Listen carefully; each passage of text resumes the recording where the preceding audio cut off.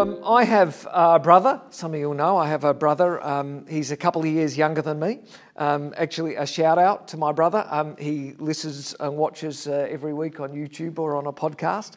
But Ben and I, when we were growing up, we played a lot of sport together. And we played some organised sport, but we played a lot of backyard sport. Every day after school, weekends, it was always a backyard game of footy or cricket, tennis, basketball, kind of whatever we could imagine. But of course, if you've ever played backyard sport, like you could never play a full game of sport in a backyard, right? We had a kind of smallish backyard.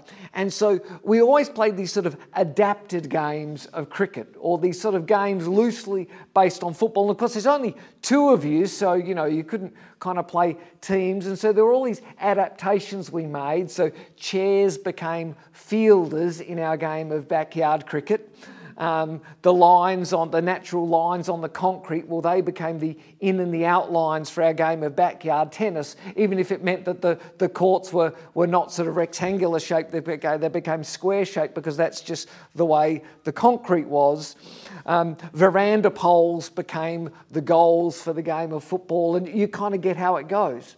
But it wasn't just the way we played, there were all of these sort of rules. And if you know, backyard sport, like you always have your own rules, don't you? In our house, on the roof was out, over the fence was 6 and out, and you had to be the one to go and ask the old grumpy neighbour next door to throw the ball back. We would lay the garden hose out in our game of cricket, and if you hit the ball beyond the garden hose, it was an automatic single. Because no one wanted to run when, you know, you're the bowler, so there's no fielders, and the chairs were really bad at throwing the ball back to the bowler. And that's kind of the way backyard sport went for us. But have you ever played backyard sport with someone who changes the rules as they go along? Anyone know that? My brother, there was a kid who lived down the street from us, and we used to go to his house after school at primary school. Our mum was a relief teacher, so if she had a day relief teaching, we would walk home with this other guy, with Michael, and we'd play sport, and we'd kind of hang out at his place after school, and we'd always play sport, you know, backyard footy and cricket at his place. But he had a habit of changing the rules, and no matter how we got him out, every time we got him out playing cricket, he would announce some new rule that meant that he actually wasn't out. Because you couldn't get caught out in those circumstances, because he got another chance because of this or because of that. And it seemed that just no matter how hard we tried to obey his rules of backyard cricket, we never seemed to quite be able to master the rules. Do you know what I'm talking about? Welcome to Oshwork. Welcome to Oshwork. Yeah. And you know, life sometimes feels a bit like that, doesn't it? It feels a bit like that game of backyard cricket where just when you think you understand the rules of life, they seem to change on you. And just when you think you're doing it all right, just when you think you've ticked all the boxes and you've got it all right, the rules change and you feel like you've failed again. We're in a series where we're walking through the book of Galations in our Bibles. If you've just joined the series, you can catch up online, as we say each week. All of our messages are on YouTube, and they're on Spotify, and they're on Apple Podcasts. But a quick catch-up of where we've been so far. We've said each week that Galations, we call it a book, but it's not a book. It was a letter that Paul wrote in about 49 AD to a group of churches in an area called Galatia. That's why it's called Galatians. They were the people who lived in Galatia. It's in what we call modern-day Turkey now, if you look on a map. These are churches that Paul himself had started. He'd travelled through the area a year or two beforehand. He'd shared the good news of Jesus as people had come to faith in Jesus. He'd effectively organised them into little churches, probably like what we would call sort of house church. They didn't have buildings. They were meeting in people's homes. And Paul's moved on, and it's a year or two later, and he hears on the grapevine that other people have come into these churches, and they're teaching these new baby Christians in Galatia that if they want to follow Jesus, they've also got to follow all the Jewish rituals and rules and religious practices. That if they want to become Christian, effectively they've also got to become Jewish in the process. And so these little churches in Galatia are starting to follow Jewish religious holidays and special feast days. They're starting to follow some of the eating rules that the early Jews, that the ancient Jews had. They're starting to get themselves circumcised. Don't even think about what that means as an adult, but they're starting, guys, to get themselves circumcised because someone said, if you want to be a good Jew, you've got to be circumcised. And Paul hears about what's going on, and he is mad. He is mad, he is frustrated, he is angry about what's going on, and Galatians is the letter that he writes back to these churches to sort of refocus them on the truth of the message of Jesus and to set things straight about the way life should be lived as a Christian. Because Paul can't believe that the Galatians are following now and have adapted and adopted all of these extra rules. Galatians 1 verse 6, I'm astonished that you're so quickly deserting the one who called you. Galatians 1 verse 9, as we've already said, so now I say again, if anybody is preaching to you a gospel other than the one you accepted, let them be under God's curse. He can't believe they're adding these rules and traditions to their faith. Galatians 3:3, are you so foolish? After beginning by means of the Spirit, you're now trying to finish by means of the flesh. You started so well, why are you trying to finish in a different way than the way that you started? And Paul argues that non-Jews, they were called Gentiles by the Jews. That was a kind of name for everyone who was not a Jew. It was like us and the rest. That non-Jews, that Gentiles don't have to become Jews in order to follow Jesus, that anyone can have faith in Jesus. God sees everyone the same. Galatians 3:28, there's neither Jew nor Gentile, neither slave nor free, nor is there male and female, for all are one in Christ Jesus. And last week we read Paul saying that everyone who follows Jesus is a child of God. That God will become a father and will see everyone who follows him as his children. He doesn't have sort of first-class children and second-class children, that he sees everyone as his child.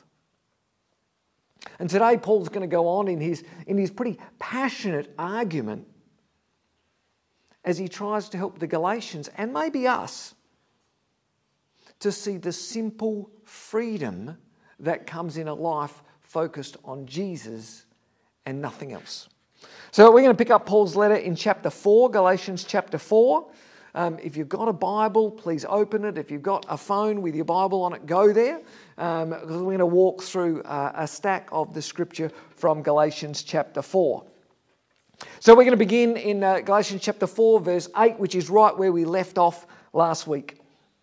Let me read a little to you and then we're going to sort of skim through the rest of the chapter. Galatians 4:8. Formerly, when you did not know God, you were slaves to those who by very nature are not gods. But now that you know God, or rather are known by God, how is it that you are turning back to those weak and miserable forces? Do you wish to be enslaved by them all over again? You're observing special days and months and seasons and years. I fear for you that somehow I've wasted my efforts on you. Paul says that before you knew God, it's like you were slaves to other things. You know, you were trying to get through life by following certain habits. You had your own kind of rituals and your own traditions, things that you did to try and make life work for you. Things that you did to try and make God or the gods, however you saw them, to try and make God or the gods kind of think good of you and give you good things in life.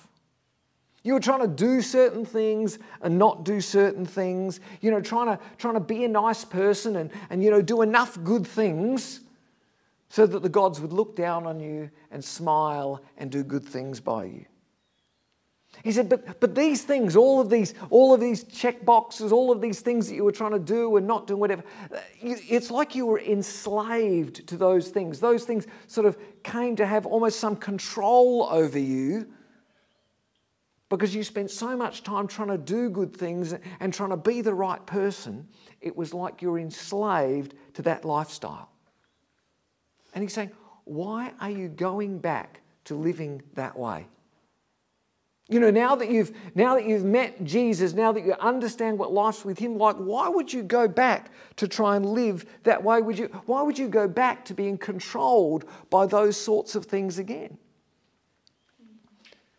It says in verse 10, you've even started following all of those Jewish, those religious special days and seasons and years again.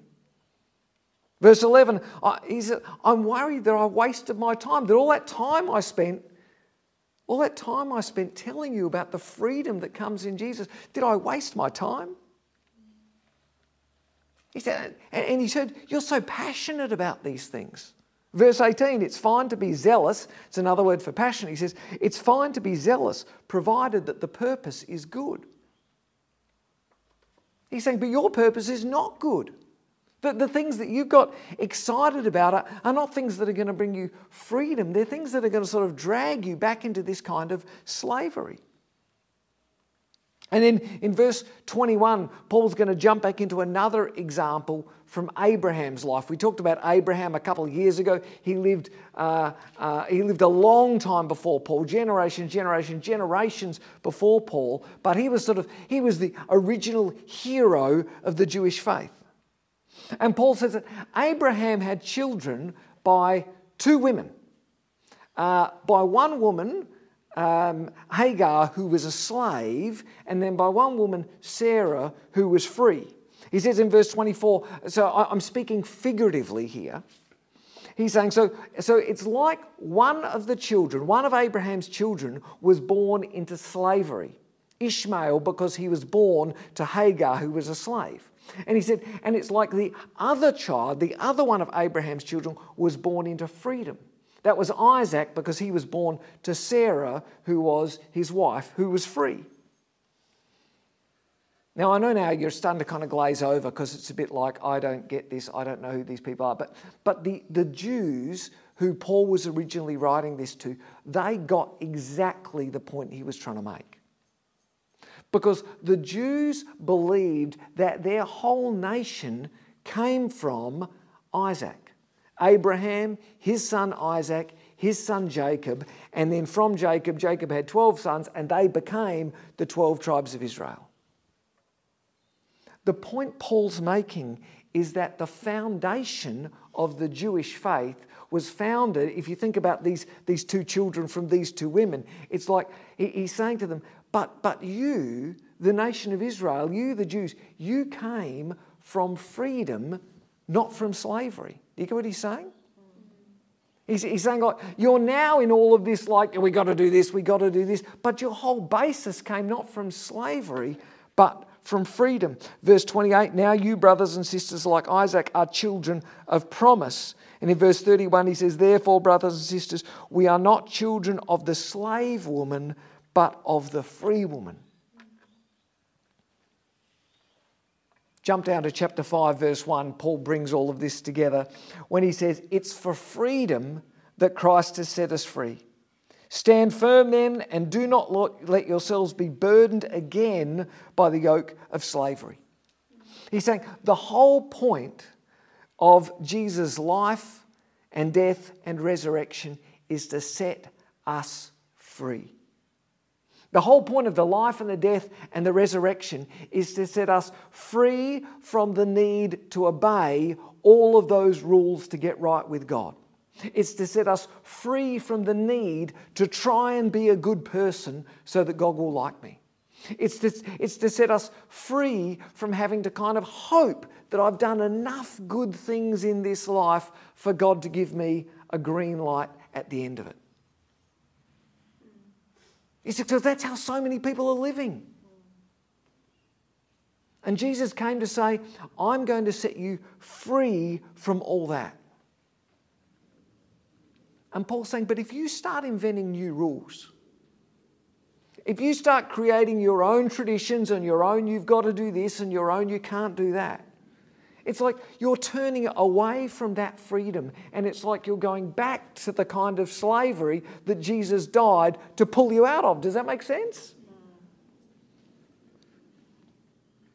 Chapter 5, verse 2. If you let yourselves be circumcised, Christ will be of no value to you at all. He's saying, if you return to all of these things, if you return to these things in a way that says, I want to do these things so that God will love me, it's like Christ's death had no value to you at all. Verse 4, trying to be justified by the law, you've been alienated from Christ. He's saying, like, if you now go and try and be a good person so that God will love you, it's like, in doing that, it's like you're separating yourself, you're alienating yourself from Jesus and from what he did for you. Verse 6, for in Christ Jesus there's neither circumcision nor uncircumcision. For in Christ Jesus neither circumcision nor uncircumcision has any value. The only thing that counts is faith expressing itself through love. It's Paul saying as clearly as he can that none of those things that the Galatians were doing, none of those things have any value to Jesus at all. He doesn't look at any of those things and say, well, that's a tick for you. He's saying the only thing that counts to Jesus is faith expressing itself through love. We've talked about this before to say that Jesus took all of those old rules and he rewrote the whole rule book, and he rewrote it with one rule and one rule only: love. Love the Lord your God and love your neighbour as yourself. It's Matthew chapter 22, 36 to 40 if you're taking notes. And then Paul turns his attention in the letter to those who are teaching the rules. And he wants to say something to them in verse 9. He says, the one who's throwing you into confusion, so the one who's doing this teaching, the one who is throwing you into confusion, whoever that may be, will have to pay the penalty. He's saying there are kind of bad things coming for those who are teaching this stuff. And then verse 12, which has got to be one of my favourite verses in the whole Bible. As for those agitators, I wish they would go the whole way and emasculate themselves. He says, as for those agitators, as for those who are stirring you up, as for those who are stirring up this thing, as for those who are stirring you up and who are talking about circumcision, I wish they would go the whole way. And if you don't know what emasculate yourself is, he's saying, I wish they would go the whole way and just cut it off. It's in the Bible. So it's in the Bible. You should read the Bible more. It's just fantastic stuff in the Bible. I mean, Paul is like, he's being pretty harsh, right? He's going, if you want to do this, if you want to run around and tell people you got to be circumcised if you want to love Jesus, he's saying, I wish those people themselves. And anyway, it's enough of that.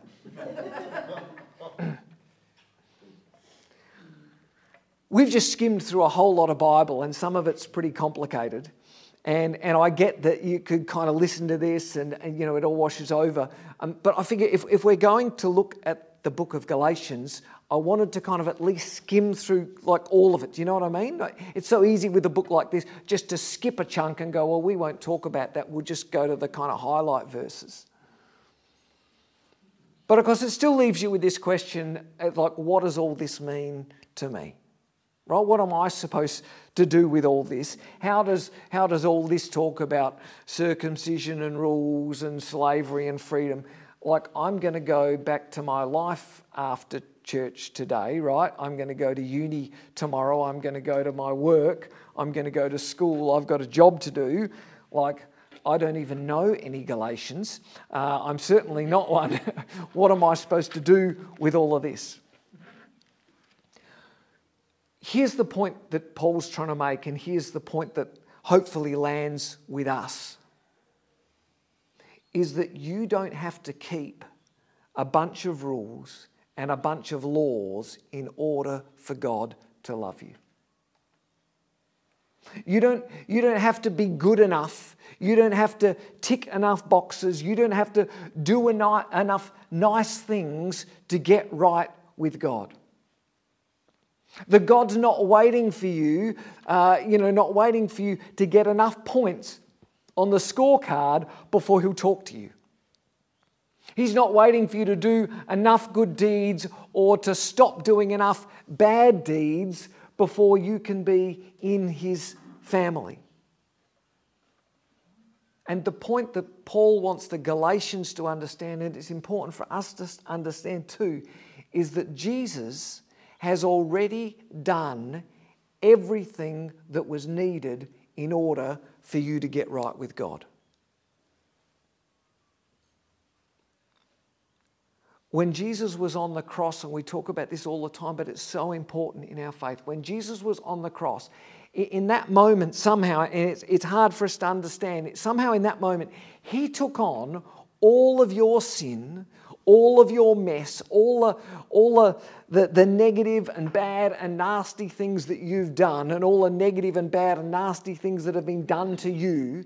In that moment on the cross, He took all of that on Himself like a sponge. He sort of absorbed all of that. And as He died on that cross, all of that stuff died with Him.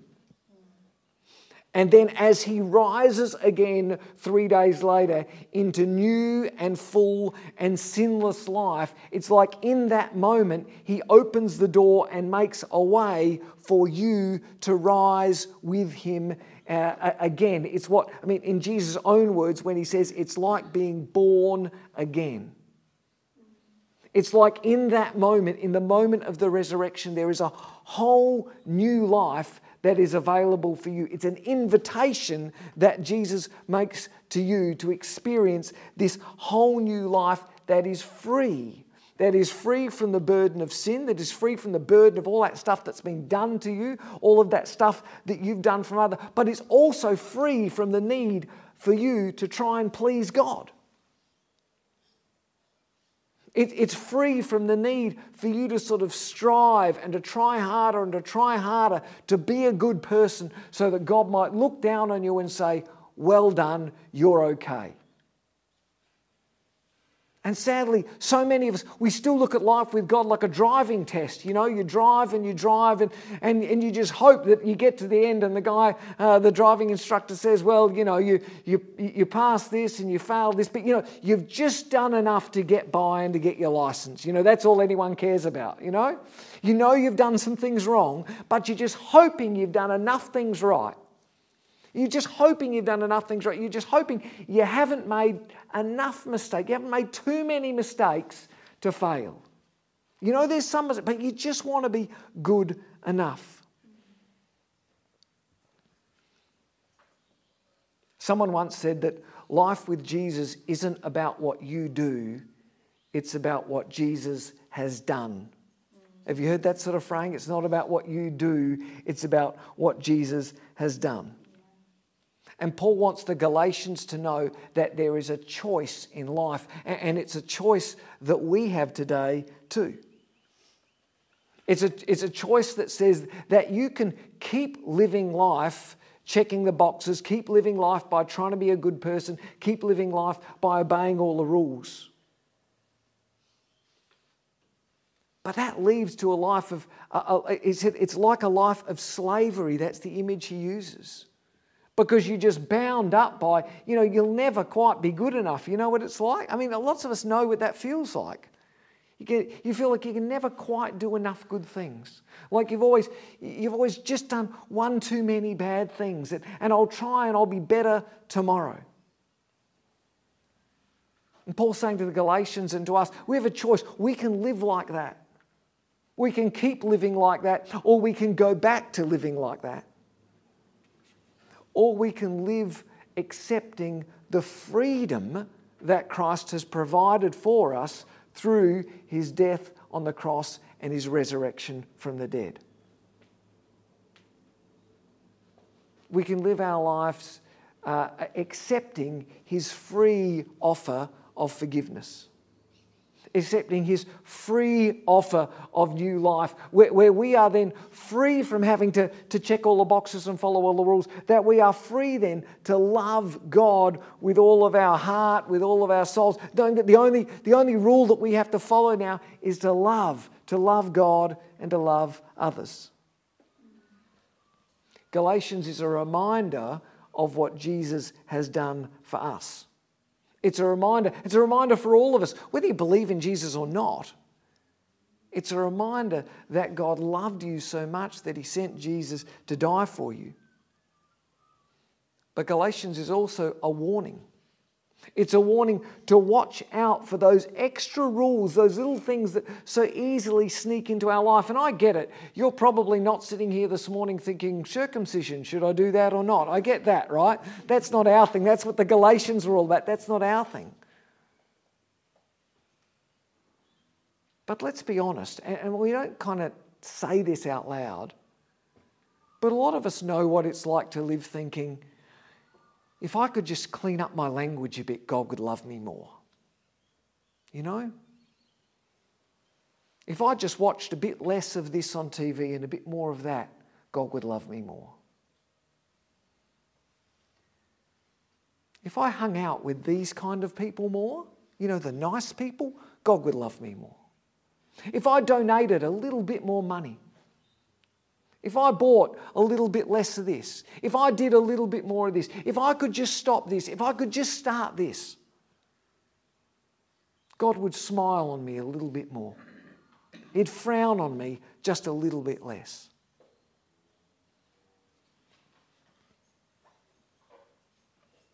What Paul's talking about here is not just like an intellectual idea. He's not talking about something that you just think about on the weekends, on Sunday. Paul's talking about the way we live.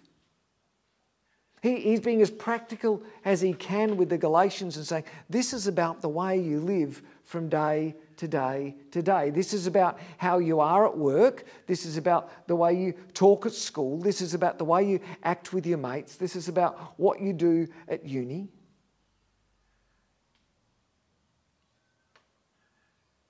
And Paul's asking, why do you do the things that you do? Are you doing things in a way that's trying to make God love you? That's trying to make you look like a good person before God? Because if I'm a good person before God, then I guess he'll give me more good stuff in my life, right? That sort of makes sense, doesn't it? My finances are more likely to balance if I'm a good person, aren't they? You know, I'm more likely to get that new job if I'm nice to someone this week. Things will go better with my kids if I donate a little bit more money to church on the weekend. No one says that out loud, but we live like that, right? Or at least it's so easy to live like that. That's exactly what Paul's talking about. That's exactly the mindset, the kind of behaviour that Paul's talking about. And he's trying to say there's nothing, when he says there's neither Jew nor free, Greek, slave nor free, nothing can separate. He's saying that there's nothing that you can do that's going to make God love you any more than he already does. Because whatever the scale is, 1 to 10, 1 to 100, whatever it is, if it's 1 to 100, God already loves you at 100%, right? There's no gap. There's nothing that God's holding back from you, just waiting and hoping that you'll get things right. But there's also nothing you can do that's going to make God love you any less. Oh, it's like I do stuff all the time and I think, man, if I was God, I'd just be shaking my head going, Matt, you've done that thing again, right? Matt, you're thinking that thing again. Matt, you said that thing again. But Paul wants us to know that is not how God sees us. Jesus has already done everything that needed to be done so that you could be right with God. Jesus has already dealt with all of the bad thoughts, with all of the stuff that you've said, with all those things that you've done that you hope no one else ever noticed that you've done, with all of those things that you're going to do, right? Because no matter how you sit here and go, you know what, I'm going to try. This week, I'm going to get it right this week. You're not, right? We all know that. With all of those things that you're going to do, some of them you're going to do by accident, and let's be honest, some of them you're going to do just darn deliberately, right? Because you want to do them. Jesus has dealt with all of those things, and he's died for those things.